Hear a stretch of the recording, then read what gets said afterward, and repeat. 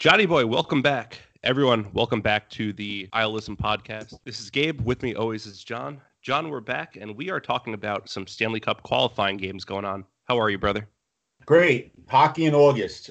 Who would have predicted that in 2020? You know, it's funny. So my birthday's end of July, and for a while I was like, holy shit, I might actually get some birthday hockey going on. That's never happened before, but I missed it by probably a week or so. Yeah, but still, you know what you had? You had some training camp news, which always, tickles the undercarriage and gets you going. And hey, we're gonna have summer hockey. If you're a Met fan, well, right there, you don't have to work. You don't have to focus about their debacles on the field. You get to watch some Islander hockey. Absolutely. Hey, you had mentioned it too. Some good training camp news. Ilya Sorokin, the White Whale, he is finally over. He is with the Islanders right now. He'll be wearing number 30. What are your thoughts on that? It's finally occurred. The enigma, the missing piece. I guess if the Islanders are a future in net, he finally gets over here after all the hype over in the KHL. The Islanders get him signed to burn his first last year the ELC. And then the next day, he signs a 1-year extension. Nice little 1 year, $2 million thing, which pretty much signals the end of Thomas Grice's career with the Islanders. Whether, I guess the thing to keep an eye on is if how he looks in practice. If the Islanders somehow can sweep the Panthers, gives them a little bit more time to practice. Hopefully we start getting some good reports how he looks in net, what the Islanders players say about him, if it looks like he could be the real deal. Yeah, it's good to see just that this has been something being held over Islanders fans' heads for so long. We thought this day would never come, so happy it finally did. Mm-hmm. And then we got some on-ice action finally. The Islanders played the Rangers in a tune-up exhibition game. Big surprise there. A little bit of a lineup change on line number 3. Ross Boss goes in. For what you would expect is a fight with Lemieux out of the gate. We didn't end up seeing him fight, but we saw that. And then we saw Barry Trotz dressing 8 defensemen. The NHL stated you could dress an extra couple skaters. Barry decides to go with 8 defensemen, and holy cow, did the defense look good that game. The main theme, I think, for this playoffs is going to be that everyone's healthy, and certain teams that had experienced some key injuries. Look at the Islanders: Adam Pelech, Casey Zizekas, Cal Clutterbuck, Johnny Boychuk. Everyone's healthy right now, and there's other teams across the league that are having the same thing that maybe wouldn't be in the position that they are now had this season continued as is. But the 8 defensemen, Noah Dobson's going to be a star. I thought he looked very good with Andy Green, even against a Rangers team that was starting to peak at the right time before the season was on pause. It's going to be some tough, I think, off-season decisions for Lamoriello about maybe freeing up some cap. It is, maybe is a Nick Leddy now expendable because of Andy Green? Is Johnny Boychuk going to be expendable because of Noah Dobson? The little things like that, with having to sign Taves, Pulak, and Barzell, it does give them a little bit of flexibility that maybe they didn't have before this. Yeah, don't forget they also gave Sebastian Aho, not the Carolina Hurricanes Sebastian Aho, but our defenseman, a legit shot during training camp too. So he's knocking on a door if Andy Green was just a stopgap and he's not re-signed to a contract. There's some depth within the organization that could come up and take a role. Correct. It's going to be... What's that? I was just going to say, we legit have 8 defensemen that could capably and confidently play top 4 minutes under Barry Trotz's system at our disposal right now. And I've been so happy about it. You and I have been talking. I think I've sent you the message 8. I don't know how many times since that exhibition game, but holy cow, like that type of depth, especially with Johnny Boychuk, which we'll get into in a couple minutes. You touched on it when Boychuk went down in the Carolina series last year. It was just kind of deflating once Cal got hurt too, and he was playing with his back injury. I mean, the Islanders were dead in the water right there. I don't think that's going to be the case with them going through the playoffs this year. You looked at last year's Carolina series, and the loss of Boychuk, it put Thomas Hickey in, which really put the Islanders behind an 8-ball. This year, I don't think that's going to be the case because you either have Andy Green or if Barry feels comfortable with Noah Dobson and wants to keep that left-right combo, you're not going to really – I don't think you're going to see really much of a missing beat. So if the Islanders do, an unfortunate injury, you're going to have two guys ready to step in, and you're not going to have a noticeable drop-off. Completely agree with you there. So any other points from the first exhibition game against the Rangers that you'd like to bring up or talk about before we go on to game one against Florida? Varlamov, a little shaky at first. I think the Sabon-Zibanejad, that little flurry, kind of got him into, I guess, the mindset. This is what he needs to do if he wants to keep this net through the playoffs. Obviously, Thomas Greiss has had great success in years past and even this season against Florida. Capable of winning a best-of-5 series. I thought the power play unit with Taves, Beauvillier, Bailey, Brassard, I thought they've so far through 2 games have looked the best. They a little bit more puck movement. They're putting shots on net, and obviously you look at yesterday's game, power play goal from Anthony Beauvillier, which is really to me is going to be the key for the Islanders this playoffs is their special teams, more importantly, their power play. Agreed. Yeah. I mean, 5-on-5, the Islanders are a team to beat, but it's really the special teams that's been the Achilles heel for the Islanders for God knows how many years. So, yeah, I do agree with you there. So game one, Florida, what'd you see? I thought, we can talk about individual players, but it was the typical Islander hockey, the shutdown, just get the puck in deep, grind it. A lot of stuff that we've been seeing from the Islanders since Barry Trotz took over, and the system rolls on. That's more of what game one was. I thought they had a very dominant first. Great forecheck. Tom Kuhnhackl gets on to the third line with Brassard and Pajot. Ultimately, a great forecheck leads to a goal started by Kuhnhackl. Thought they had a real solid first period. Playing the Islander hockey that when everything is clicking, they are a tough team to attack, to really play against, which was very good to see. They needed a strong first. And they got that. They go up 1-0. Obviously, then in the second, Boychuk leaves with on a questionable hit. Definitely late. Point of contact was the head. This is the NHL. You have a better chance of predicting when things are going to be open in New Jersey than you will if the guy's going to get a major for a head hit. But it was costly because Boychuk did have to leave the game. He did not return. Probably going to be questionable for game 2. So to the credit of the remaining 5 Islanders, they picked it up. They get a power play, go off the Matheson penalty. They're up 2-0. And that was basically curtains for the Panthers. Yeah, so you and I were talking about this too, and I kind of had a different view on the Mike Matheson hit. He definitely did follow through, bringing his hands up. If you watch it in real time instead of the slow-mo, which the slow-mos kind of piss me off because it really doesn't give a live action view of what's going on. Mm-hmm. But it was within 2 seconds of Boychuk shooting. I mean, us growing up playing hockey, you're told to finish your check within that time frame. So I had no problems with the time frame of the hit. It's really just the follow through and coming up onto Boychuk's head. Hey, I mean, we grew up with that being a legal hit. That's something that the NHL is trying to get rid of now. But I had no problem with the hit at all. As a biased Islanders fan, I was hoping for the 5 minutes. Just trying to objectively view it from like an arbitration standpoint. I would have been fine with a 4-minute double minor. Ultimately, it ended up just being a regular 2-minute penalty.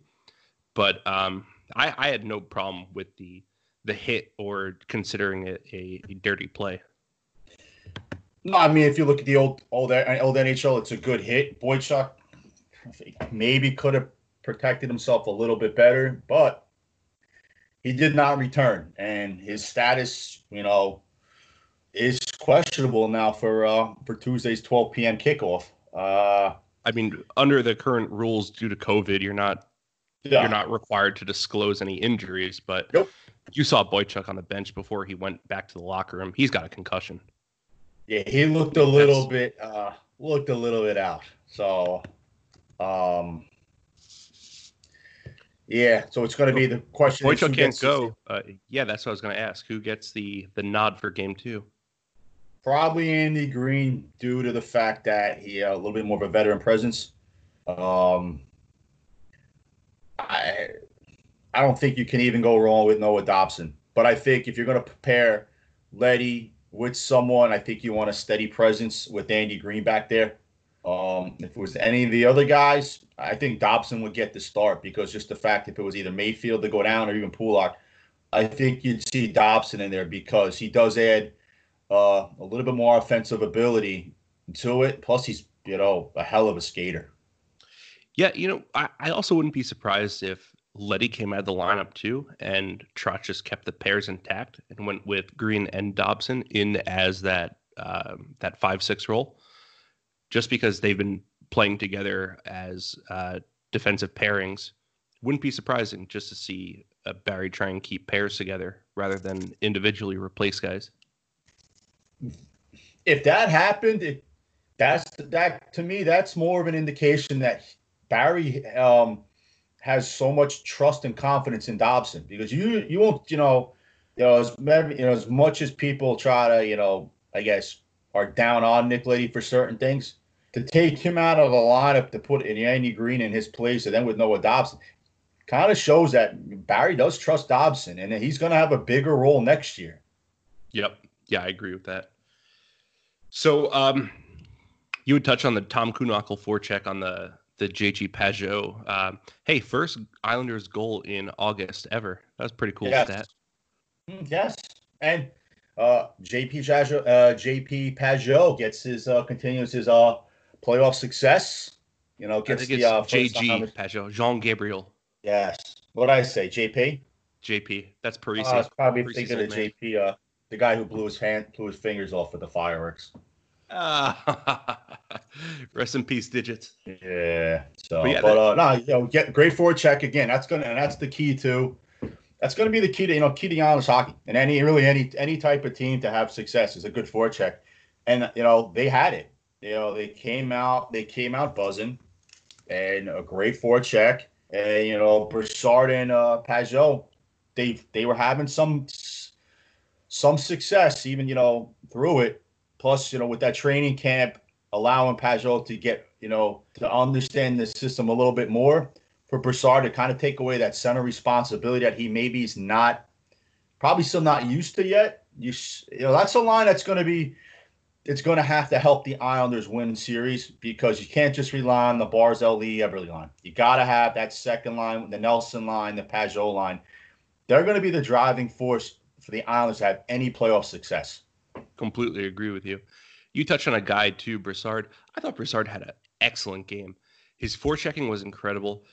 I think I could count 3, probably even more, maybe 5, just turnovers that he caused in the offensive zone just from relentless forechecking and picking off passes by defensemen. He looked unbelievable. It's times like this, playoff hockey, where you acquire guys like Brassard and Pageau, and they didn't disappoint. So I wholeheartedly agree. They need to have an impact for the Islanders to move forward. I think it was on another someone had previously mentioned that there are some guys that just become playoff giants, and there are some that don't. And for others, this is you look at Brassard. He's had some big game playoff success with the Rangers. Pageau, he had that run with Ottawa when they lost in the conference final a couple years ago against Pittsburgh. these are guys that are going to make their money right now. You know, Brassard's he's playing for another contract next year. He's only on a 1-year deal. You know, that success that he has, maybe that translates into something. But they're going to have to be, you know, whoever, whether it's Kunakle stays with them, whether it's Ross Johnston, who looks like he's going to be the first guy up. yeah, he might be. That's going to be your future Matt Martin role on the fourth line. I do think he gives a little bit more offensive ability than Martin, which you think about it when he was drafted. This wasn't a guy that you would expect to kind of transition into this. Credit him for his development, you know, even for himself and even the Islanders organization for developing a guy like this that he's going to be, you know, a fourth line guy that, depending who he plays with, you know, could chip in with, you know, I guess a few points. Yeah, his skating's come a long way. I mean, he could skate in the NHL. He could play on a third line. He's more than capable. Yeah, but I'll agree with that. I think Johnson would be the first call-up guy. To also have a guy like Andrew Ladd and his veteran pedigree at your disposal is also really helpful. But I would expect if someone in the top 6 goes down, that Ladd would get more of a shot to take one of those roles. Yeah, so again, I think that's more Barry taking a systematic approach to it and having specific guys to fill specific slots. Oh, yeah. That's why he gets paid the big bucks, and I just watch. Exactly. Yep. That's why we criticize from our couches and from our microphones. Mm-hmm. But hey, looking forward to game 2. I think the Islanders play on Tuesday, so they have 2 days off, and then they're back-to-back Tuesday, Wednesday. Yeah. What do the Islanders need to do in game 2 to have success and just take a stranglehold on this series? Same thing as they did game 1. Come out flying.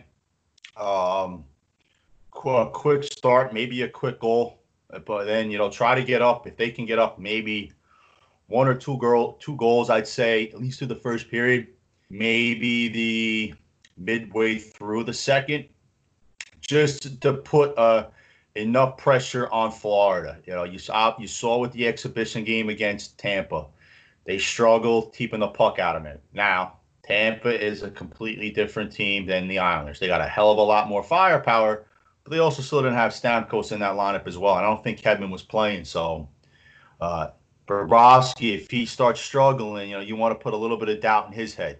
You know, he did let a little bit of a 5-fall on the Beauvillier go. So game 2 is key. Islanders win that season. It'll be over on Wednesday. Yeah, I don't know about a sweep. That's wishful thinking. I think the Islanders are way deeper than Florida. You made some points about Bob. I thought he had a great game. I mean, kept the minute. So many. He definitely kept a minute. I mean, there were 2, maybe 3 just point blank saves he made on Brock Nelson alone. Yeah, that would have put the Islanders up 3-0 and just would have pulled the sails right out from under Florida. The first goal, the first and only goal that Florida scored right to start the third period, that was a little concerning. Pulock looked a little out of place. He just got caught in at the top of the circle, lost his man, and it was just kind of an easy goal for Florida to score. I don't think we talked about the breakdown in play there, but it looked like it was Pulock at fault there. Yeah, I think he made the wrong read, and then they kind of let the one guy just come in on just come in. I think it was Huberdeau who scored, just walked in. Yeah, I mean, they had the numbers back, but I think they didn't read it right. I didn't like the fact that it was within the first minute that they got the goal, because that is a momentum boost to the other team. But the Islanders got back to their style of play, and they held down the fort. I would have liked to see them to get that third empty netter, because I would have hit the over on the goals for. So, no. Rest in peace, your checking account. Yeah, that was only a small one. So, before we go on, what do you need to see from the Islanders' top line, the Lee Barzal Eberle line? Because I didn't think they had a bad game necessarily, but I didn't think they were that strong. And in order for the Islanders to have any success in this playoff, that line's going to have to be the best line. They're going to have to contribute scoring goals. They gotta get a couple. To me, their biggest thing is on the power. When their power play unit is out there, they gotta score. And I can't even say they're the top power play right now. I'd have to go with the other one, with the Tays unit, because you watched in that exhibition game when they had they went on the power play. You watched that first power play. There was a lot of quick passing, and they were taking shots, which, as an Islander fan, you were always screaming about for basically the past 2 years, and maybe even more than that, is too much passing, not enough shooting, and it's the good quality shots. Well, that unit had it, and that unit had it yesterday. That's something that the Barzal unit has to have.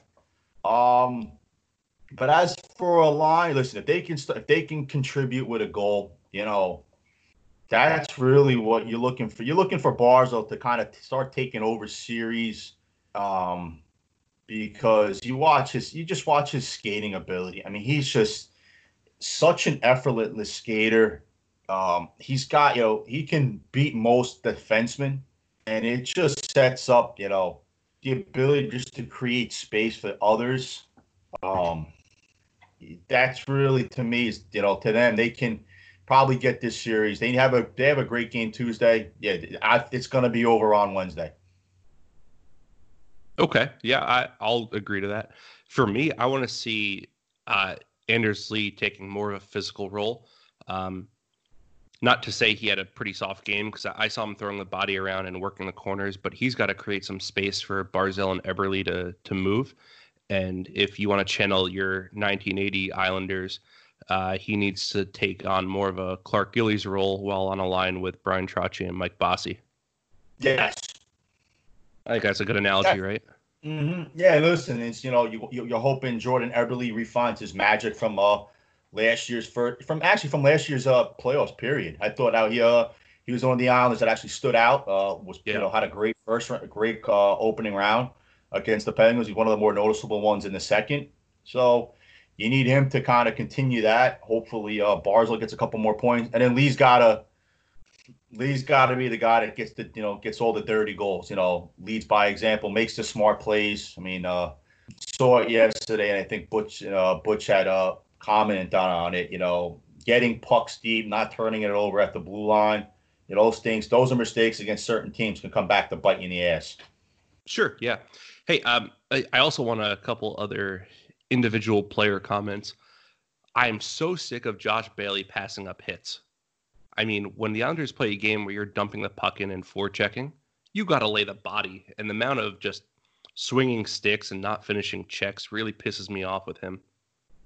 Yeah, it was funny. You sent me a text at one point, and he actually just had a chance to blow a guy up.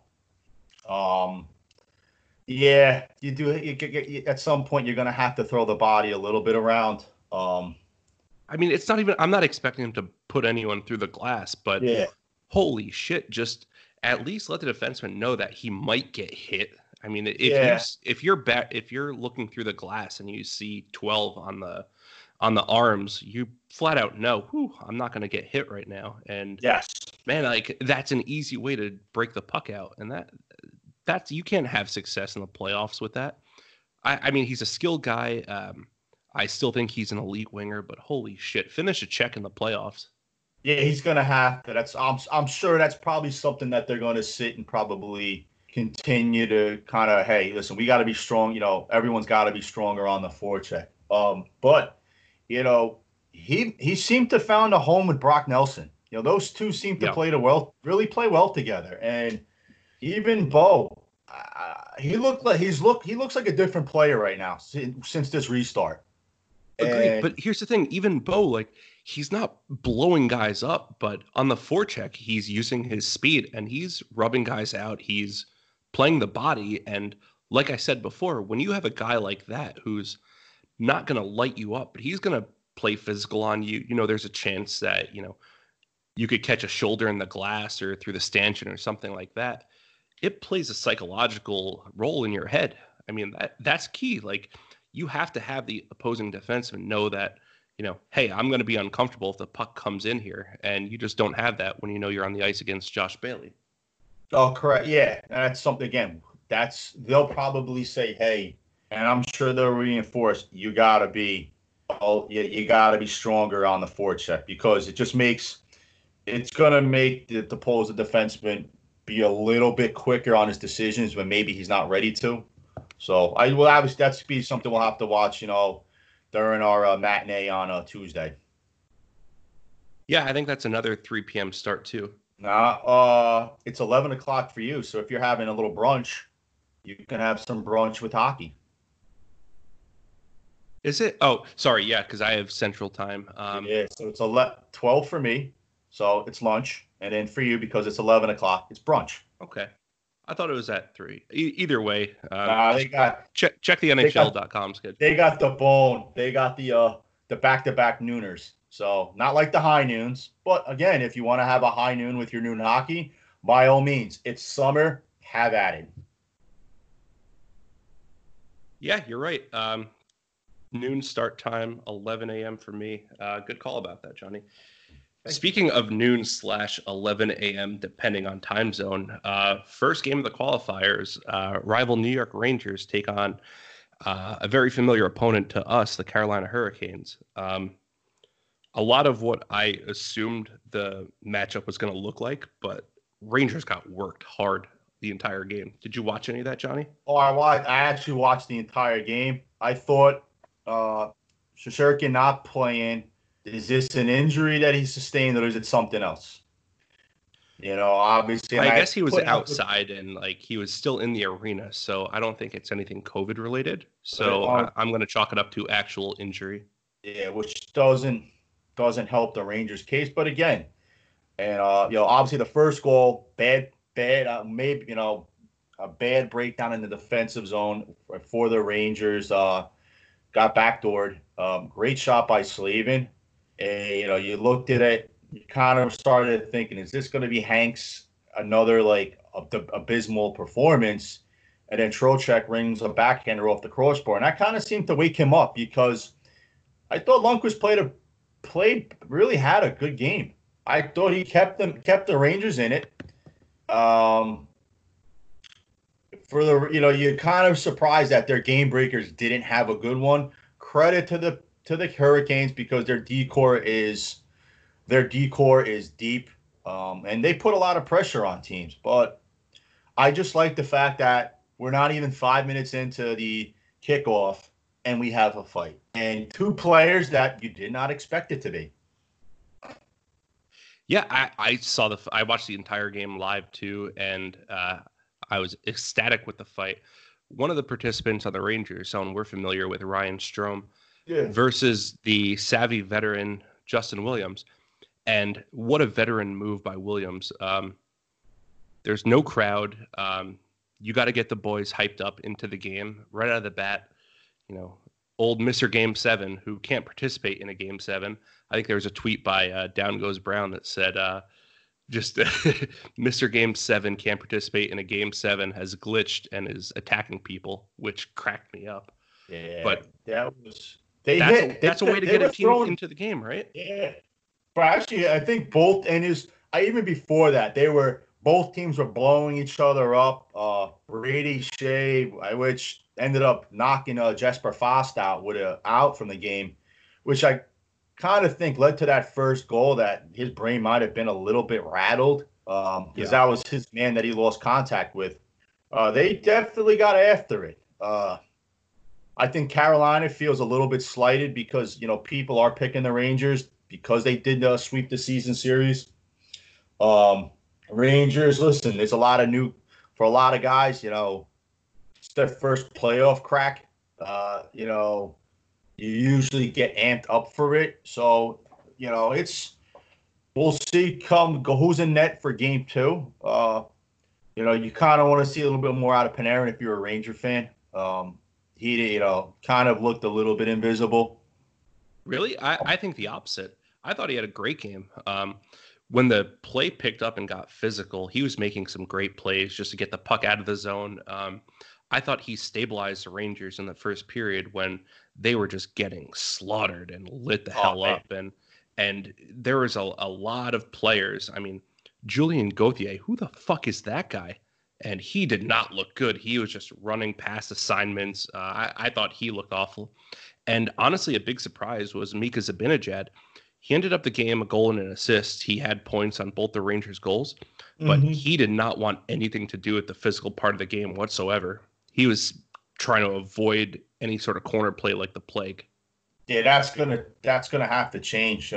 One guy who actually didn't play bad was Mark Stahl. Surprisingly, for as much maligned as he is, just a little unfortunate bad luck. Didn't he score on Hank? Yeah, it was a kid went off the skate. He didn't play bad at all, which is, for a guy, that was pretty much, Ranger fans dog on, had himself a strong game. And that's going to be the key for the Rangers. With all due respect, Ranger fans were running Hank out the door after last game, blaming him. So. Yeah. What's surprising to me is Rangers had 5% Vegas odds to win the whole fucking cup this year. The whole thing. More than the Islanders. They had less than 1% chance. Jesus. But before the season started, our good friend Joe Herman. Yeah. I said, Joe, there's maybe a 5% chance that the Rangers get past Carolina. And then he pulled the whole, they sweep the season series, blah, blah, blah. But if you see more of what happened in game one, I think it's a sweep. The Rangers might not win a game. And don't let the score confuse you, too, because the score ended up 3-2 in favor of Carolina. But I want to say the Hurricanes dominated and had possession of probably 80% of the game. That had the Rangers just running around. They had a rough. Rangers had a rough first. They definitely, and they needed that. They needed to get the one goal in, at least to kind of get some life back into it. But there will be adjustments made for game two. That's the one you want to see if you're a Ranger fan. You want to see a strong start. You want to have to get the first goal because you want to kind of settle everyone down. Lundqvist channels his Lundqvist of old. Hey, maybe you steal game two. But as much as that wasn't the shock of the day, we had some other stunners later in the afternoon and at night. Yeah, one that was I think you were a little stunned by. I wasn't shocked in the slightest. There's Blackhawks taking game one over Edmonton. What a dominant first period for Chicago, though, coming out like the savvy veterans that have won Stanley Cups and that core that you had paid and wanted to keep together look great. They look rested. They look like they have a legitimate shot at taking a run at this if they can stay healthy. Well, that was their key. Was that Crawford was injured, Taves was injured. They're both back healthy. Duncan Keith looks rested. Man, yeah. He had a great game.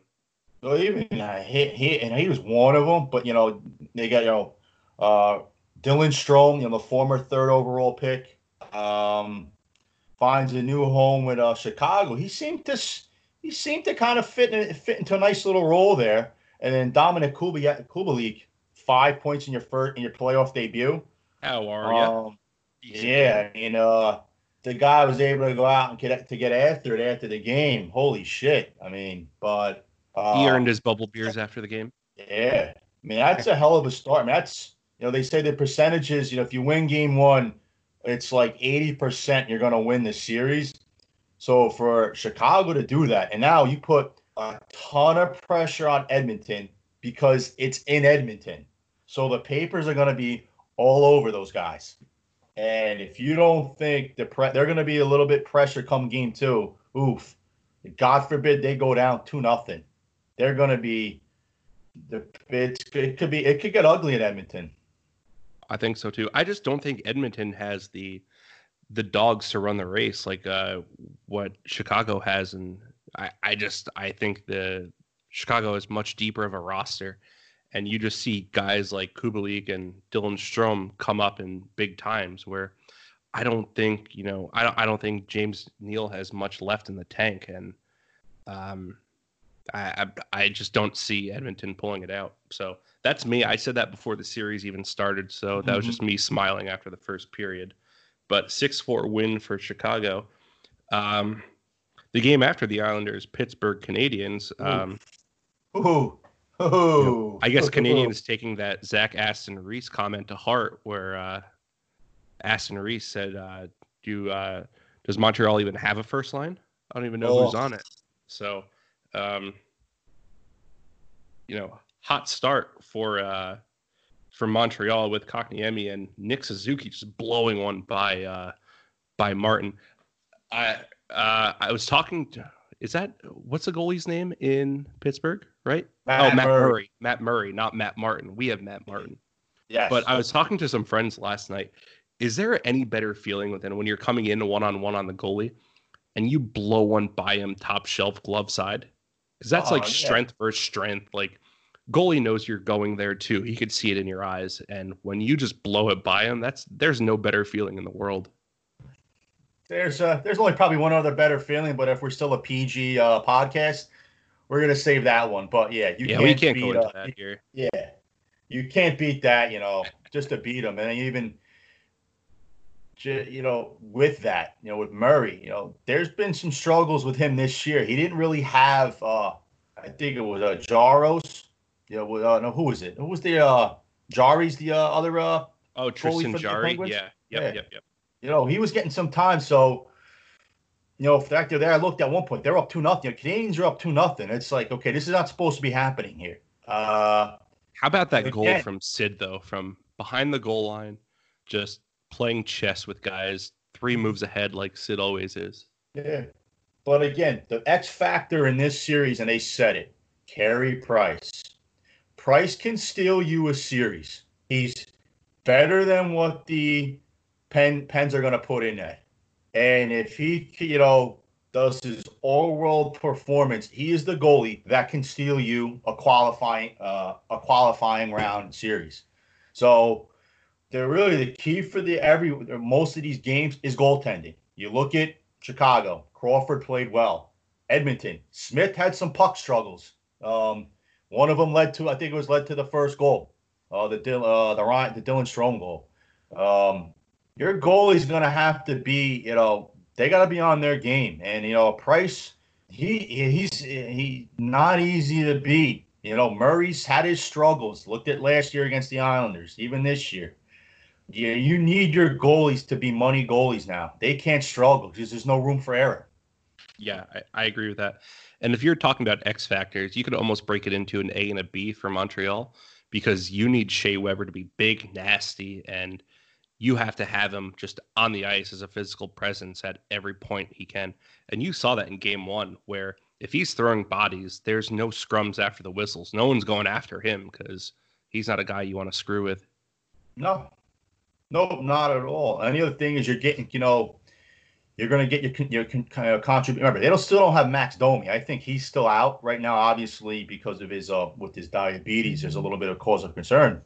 But I thought he was in the lineup. I thought he played. Was he? Oh, I didn't know. I know he's back with them. I'm pretty sure he played though. But, listen, you got Brendan Gallagher. He's kind of a guy that is built for the playoffs because he plays with an edge. But it's not like Montreal doesn't have talent. They do. They got an all-world goalie that he's gonna give some shooters fits. Sure. Yeah. Yeah, and then last game of the night, Calgary versus Winnipeg. Some controversial stuff going on there. I don't know what's going on with Scheifele, but he went down. Kind of an odd play near center ice on the boards. He had 2 guys bearing down on him. One happened to be Matthew Tkachuk. And from what it looked like on the replay, and it was too fast live to really tell, but Scheifele was threw on the brakes, was cutting up the boards. Tkachuk wanted to stay with him and make the play and take the check. And it looked like just from taking the edge and having been the 3rd game of the night on that sheet of ice, where it looked like skate just kind of bounced off the ice. And as he was turning, just came up and hit Mark Scheifele. John, you and I have played the game, and we've played on much worse ice surfaces than what these guys have to deal with. That shit happens. When you're trying to turn on the dime like that and stay with a guy, you're not always keeping your blade on the ice. It pops up like that. So Matthew Tkachuk, a notorious guy who's had some questionable plays in his early career. I wouldn't attribute that as one of those questionable plays. That just seemed more like an accidental play. Um, Kudos to him, though. Shortly after his next shift, dropping the gloves right away with Captain Blake Wheeler. Honestly, a fight he didn't have to take. It looked very accidental. Just given his background and his history, it may have come off to the Jets as an intentional play on Scheifele. But man, kudos to him. Just drop the gloves. Old school hockey player. You'd love to have him on your team. And I actually think he won the fight. He landed on top of Wheeler, so it wasn't really much of a fight. To be honest, it wasn't much, but I think he connected with Wheeler at one point. I actually thought I'd probably give it to him. Watching the play, I couldn't tell if it was Scheifele's ankle, a knee, or if it was a skate. You know, we all remember that Matt Cook incident where he deliberately stepped on Carlson's Achilles.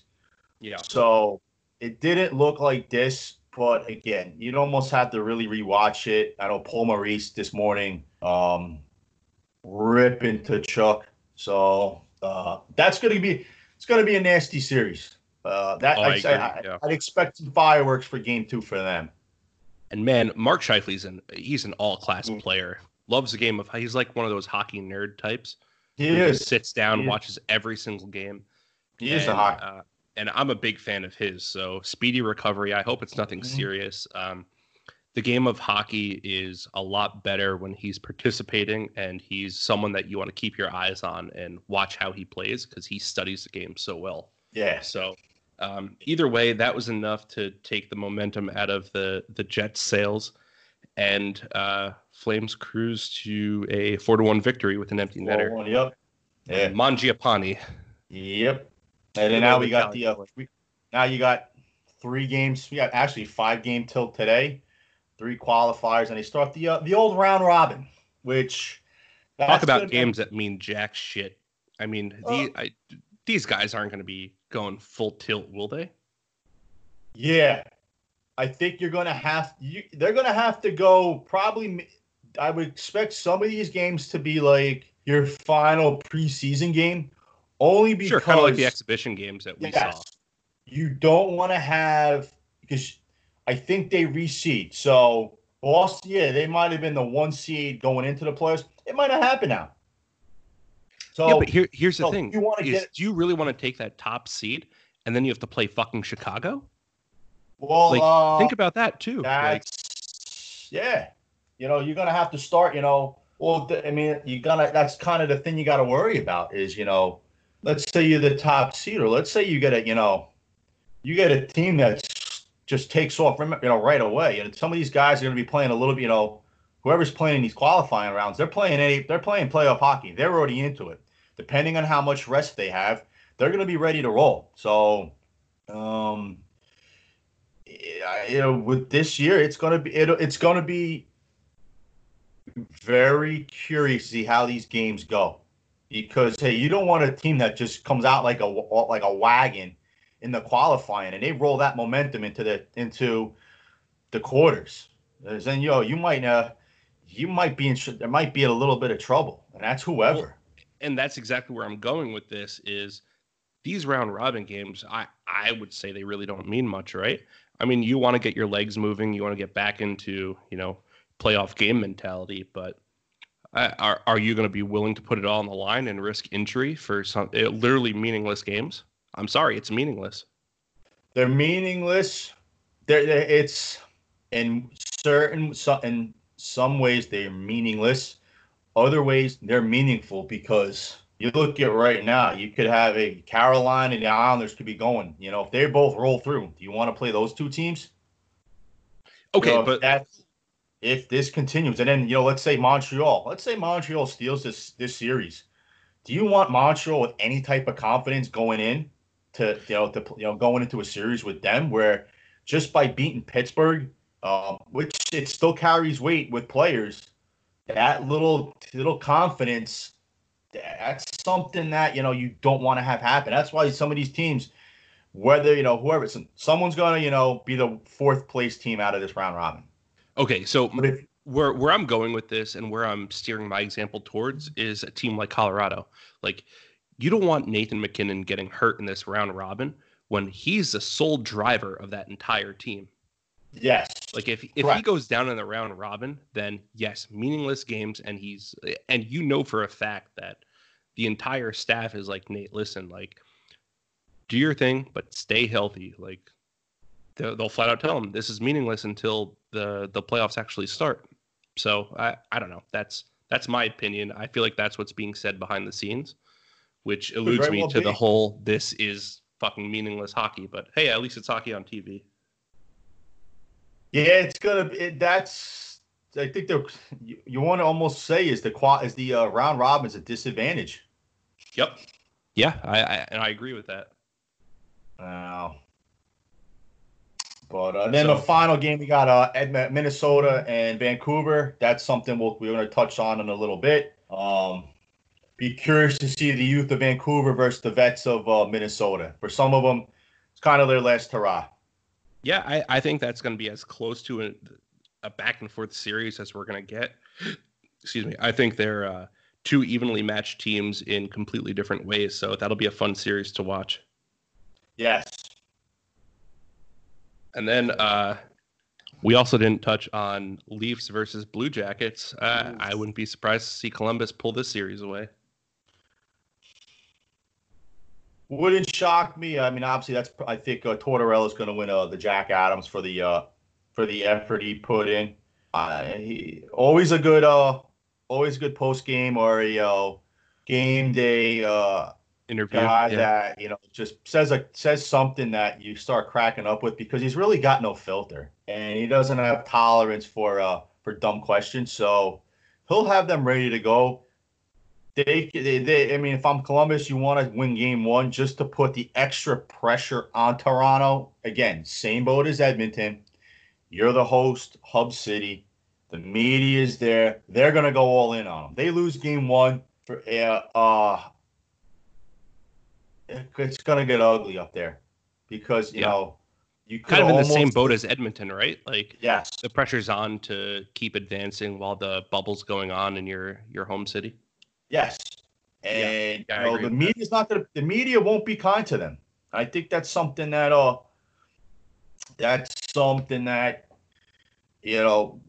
Toronto's got a shit ton of pressure on them because they had they made all these signings. They're gonna have some contract restructure some contracts and lose some players this upcoming offseason because they're so top heavy in salary. So this might be, if they don't go far this year, and especially past the quarters, again, it's another failure. And now you start questioning: is Dubas is he really the guy to be running that organization? Hey, did you see?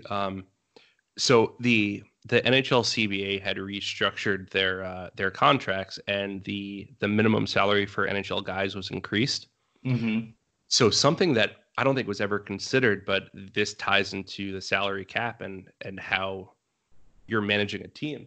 But guys like Marner, where they were making actual NHL minimum and then on July 1st getting their big giant paychecks. Mm-hmm. Someone like him in the later years of his contract, the NHL minimum salary cap has gone up. So he's actually taking more of a salary hit than what was originally intended. They're gonna have this COVID thing right now really put a lot of organizations in the league behind the eight ball because you probably had the refund fans their tickets. You don't have any playoff money coming in. They still have the TV contracts, which is good, but you don't have that extra revenue where you can maybe have the cap at like an 82 or 83. Which would give some teams a little bit more flexibility. Sure. So this is where this upcoming one, they're going to have to really, like certain teams, Islanders being one of them, Toronto's another. Some teams are going to have to kind of get, figure out how we can get creative with making sure everything works. Whether it's bridge deals for some guys. Unloading contracts. Yeah, so you're going to have to start kind of looking at that as well. But, sure, yeah. I mean, the real winner is whoever doesn't win this, doesn't make it out of the qualifying round. They're going to get the number one pick. Good, another head scratching move by the NHL. As Jeff Merrick says, I root for chaos, so I'm excited to see how that plays out. Yeah. So the three games that are going to go on today, the qualifiers, we'll break them down further next podcast. The round robin games, I'll probably watch the Flyers and Bruins just because those are two heavy teams. I'd expect it to be some entertaining hockey at least, but I think from both of our ends, the round robins will be maybe watch, maybe not, just depending on what we got going on that day. Yes. So we'll touch on those next episode. And then we wanted to end the episode instead of doing our typical beer league topic of the week, which we're unable to do at the moment. We wanted to touch on the pregame ceremony that happened in Edmonton, where it happened right before the Chicago versus Oilers game. Something I'm not too happy with. If you don't want to listen into this, we're giving you the option here to cut it off and end it. But it's something that John and I wanted to touch on. So before the game, Matt Dumba delivered his speech regarding racism, systematic racism around the world specifically, and the Hockey Diversity Alliance, the HDA, something that he was a founding member of, and their role within hockey to end racism. No issue with that whatsoever. The issue that I did have, and you feel the same way, and we're going to really talk about this because it's something I was disgusted with, was him kneeling for the U.S. national anthem and then standing for the Canadian national anthem. So I want to preface this with, when the whole kneeling thing started with Colin Kaepernick, I was completely against it. And admittedly so, I was one of those all lives matter, what the hell are you talking about, and stand for your flag and salute it. Until, fortunately, one of my black friends called me out on it. And he pulled me aside. We had a private discussion on it and said, hey, I want to explain our point of view, how we feel about it as a black community, and take it for what it's worth. And if you don't agree with it, then sure, but at least listen to our side of the story. So I knew this person very well, someone that I believe to be, very smart, having sound logic. So I was all about it. So the way it was explained to me is, if you take something like talking about ending racism and police brutality offline, away from the grandest stage, the people that really could have an effect to change that will not be listening to it. So when I heard that, I'm like, you know what? That does make sense. So do it on the grandest stage where everyone's watching, and you're going to create a buzz from that. So that, I mean, I did agree with. I still don't like kneeling for the national anthem. That's just me that has Old Glory tattooed on my chest. I'm just, supporting our troops. So I will say I was understanding of that, and I respected the whole kneeling thing after that. So I understood where it was coming from. I had no problem. I would like to live in a world where there is zero racism, and every single person has a fighting chance to make their mark in the world, and you don't have things like police brutality and just where you live that are just the system as a whole just fighting against one specific group. I'm not about that. So I was good with that. My big problem is fucking Matt Dumba making this speech, a Canadian-born player whose experience in early life racism is all in Canada, kneeling for the U.S. national anthem, but standing for the Canadian. Like, up until he became a paid NHL player, lived in Canada. I don't understand it, John. I really don't. I really want you to weigh in on this too, but I was disgusted by it. I wouldn't be surprised if any American-born player just runs this guy through the glass, because flat out, that was just disrespect. I think as time went on with the Black Lives Matter movement, you're starting to kind of see that there's a different agenda, which was completely different from what the original stated goal is. And the biggest thing is they want to destroy the nuclear structure. Now, for Matt Dumba to come out and make a speech, you're Canadian. Every problem, there's been some very notable incidents that have occurred in Canada. I think there was an incident with Wayne Simmons in London, Ontario at a game. You try to talk about America, but the prime minister of your country was caught in blackface in college. I've never done that growing up at all. So for you to sit and come on this stage, kneel for ours, but yours, you're going to give a pasta, I got a big issue with. My other issue is that, as you've seen across the country, the increase in crime.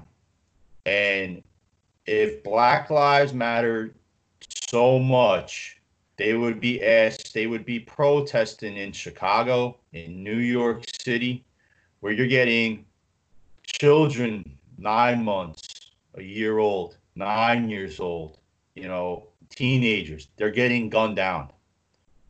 That's the problem I think that some people have is, and when they say all lives matter, all lives do matter, because there are white people in poverty. There are people in the Black community that have to live in the inner city that are good people, and they don't need to be held hostage by the neighborhood criminal.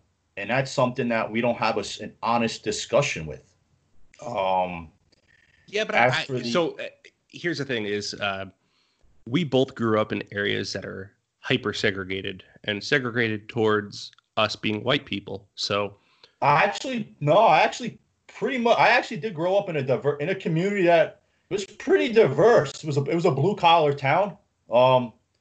So we never really had that. But we never really, I guess you couldn't say like had a privileged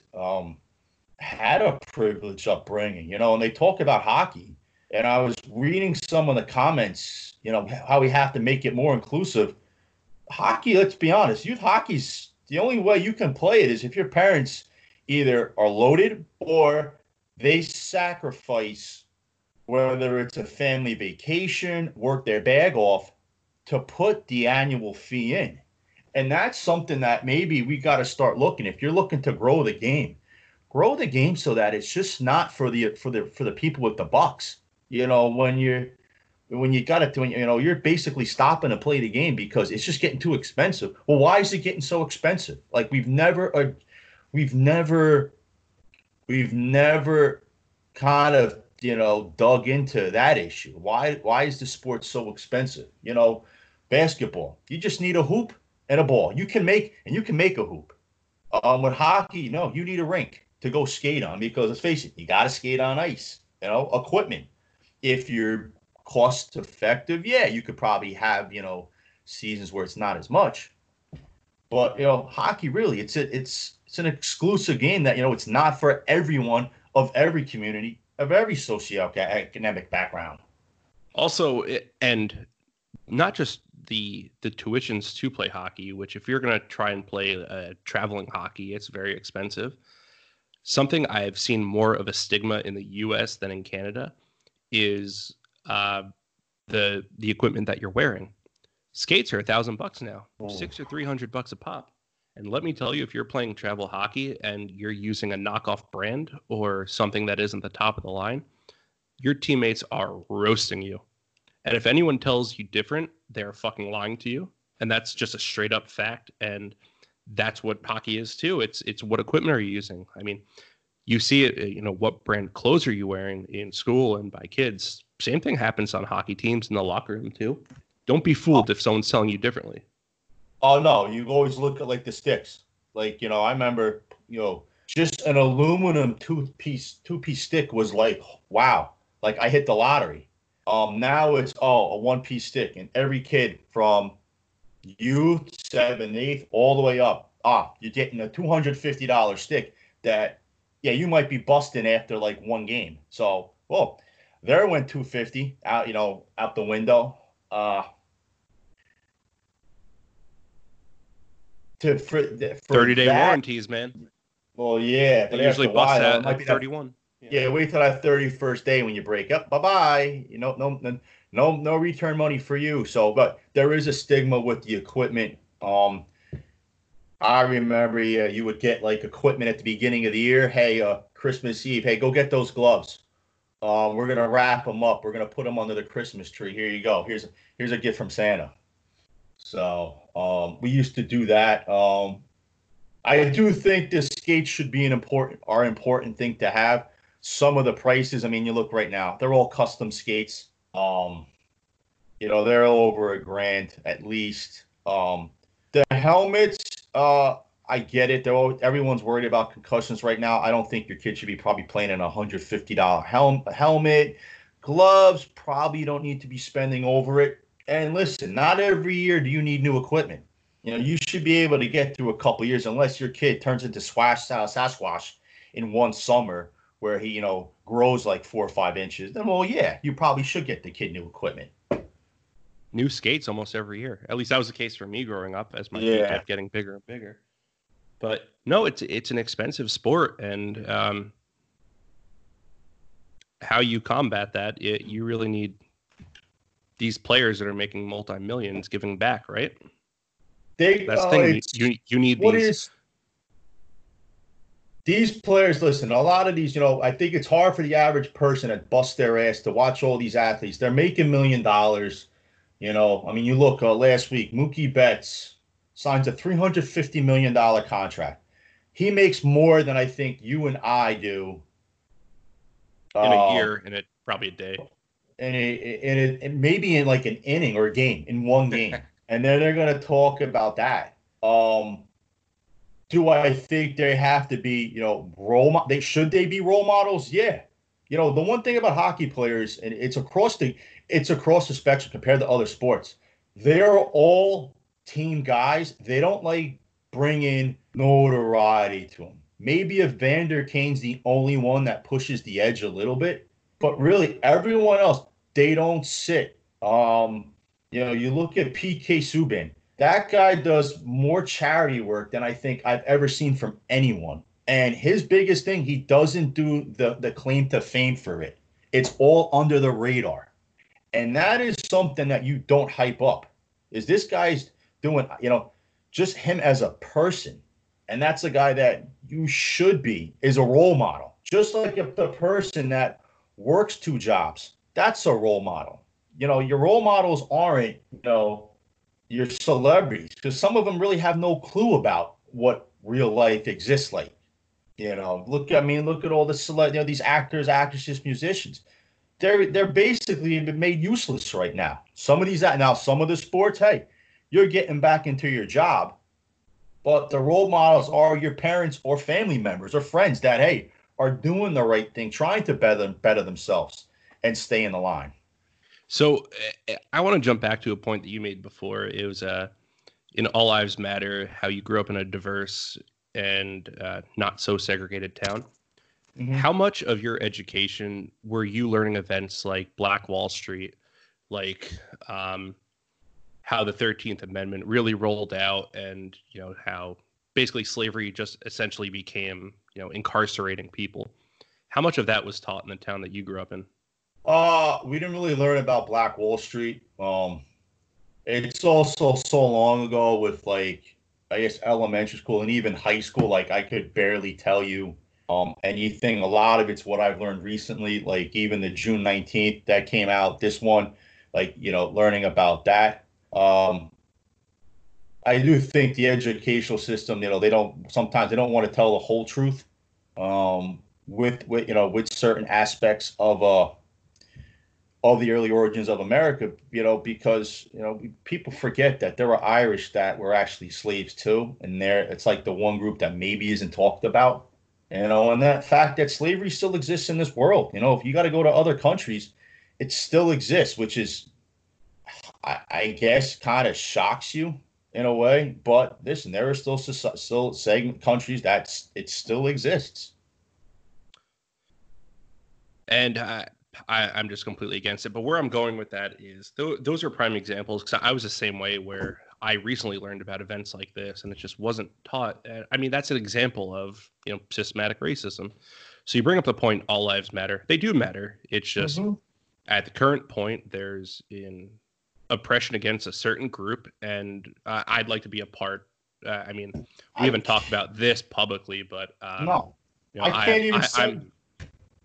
I don't know if you can even say.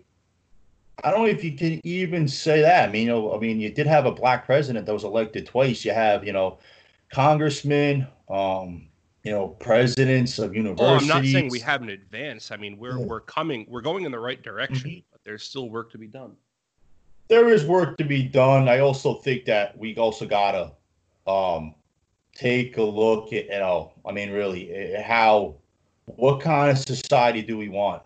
Something we might have to have some hard truths, some hard talks that maybe people don't want to see, because, right now, I mean, you look at New York City. I mean, New York City's, it's done. And, before you moved out, how you would go to Times Square, you would walk around, go to the city, New York City around Christmas time to see the tree and do a little window viewing.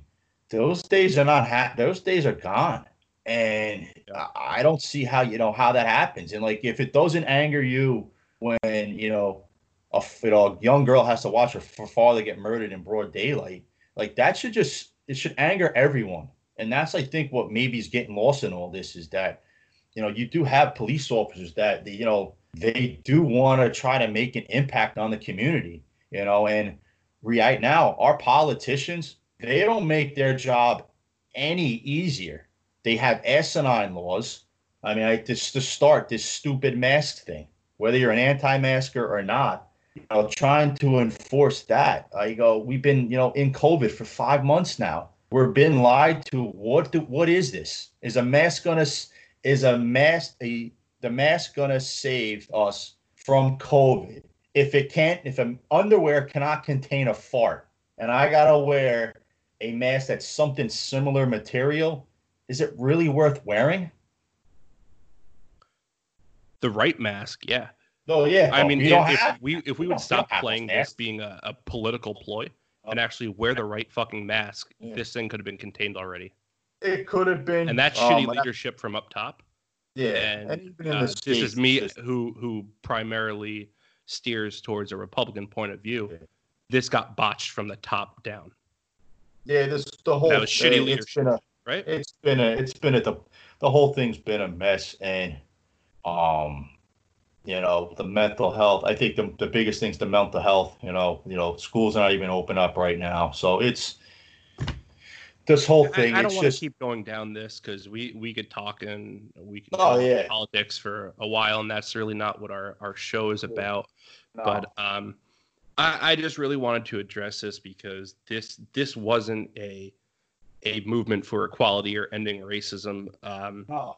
This is just a Canadian kid disrespecting the U.S. flag is what it was. And if you want to message me either through Twitter as the Isleism podcast, or if you want to message me personally, you could find my info on Twitter. Yeah, I will engage in a discussion with you, because I'm still kind of trying to digest this and figure out what the fuck it is. But I'm still pissed over it, and I didn't take this as a movement to end racism. I saw it as a Canadian kid taking a shot at the U.S. flag, who grew up playing international competitive hockey, hating U.S. And that's an absolute fact, because if you ask anyone who competed for Team Canada, they absolutely hate USA hockey. And there's nothing wrong with that. That's competitive rivalry. That's just a part of our sport, and I accept it. So I'm not talking about the message that Dumba stated about ending racism. I very much support that. I'm very much against him kneeling for one anthem, standing for the other. Yeah, that's why I want to end this. And it's a bit hypocritical that you're going to kneel for ours. Number one, you're not even you're not even an American citizen, so quite frankly, piss off. But when there's no injustice in Canada, like you might want to look in the mirror, maybe look at the Canadian, how Canada has been, and if they're not, People who live in glass houses shouldn't throw stones. You might want to just check that. Yep. And I lived in Canada. I played hockey there for 3 years. You are absolutely right about that. And these issues are as prevalent or even worse in Canada. Just it's not necessarily the equivalent of African Americans. It's the indigenous and just a different group of people of color in Canada. Correct. That are persecuted and judged upon. And if you want to call me out on that, by all means, I have more than enough evidence with my own eyes to support that. Mm-hmm. And John, I'm sorry we even had to go down this route, but it had to be addressed. It pissed me off. It pissed you off. And we will not be talking about this after this show going forward. Yeah. We just wanted to address what recently happened. Yeah. Like I didn't mind the players standing intermingling arms. All right, I'm fine with that. Everyone stood for it. But if you're gonna kneel, I remember a couple years ago, there was a pro football game. Players kneeled for the American anthem, but stand for the English anthem. Did you guys sleep through history? Like, we actually broke away from them. So why are you standing for theirs? Like, I mean, do our history teachers have to do a better job? That's kind of the stuff that just baffles you. Like, is our educational system, are we really getting our money's worth from that? And that's a topic that I really don't want to go into. It's August. Sure. It's playoff hockey. I just want to sit right now, enjoy that. So listen, learn everything you can about everything about history, because I love history. I think it's a real telltale way to learn your past and figure out where we've come, the road that you've taken, and the road that you want to take. Like, develop your mind, figure out exactly your stance on policies, on your politics. But man, if you're gonna stand or kneel, just be fucking consistent with it. Yes, is all I want to say. And listen, also, just learn that Black Lives Matter. It's not necessarily like it's a Marxist group. It's a group I'm against, but I'm very much for Black Lives Mattering, the actual concept of individual lives. So you see that a lot where the two get confused. Just know where you stand on it. Just do your research, and just if you still support racism, like, please just send me a message. Let's talk this out, because it has to end.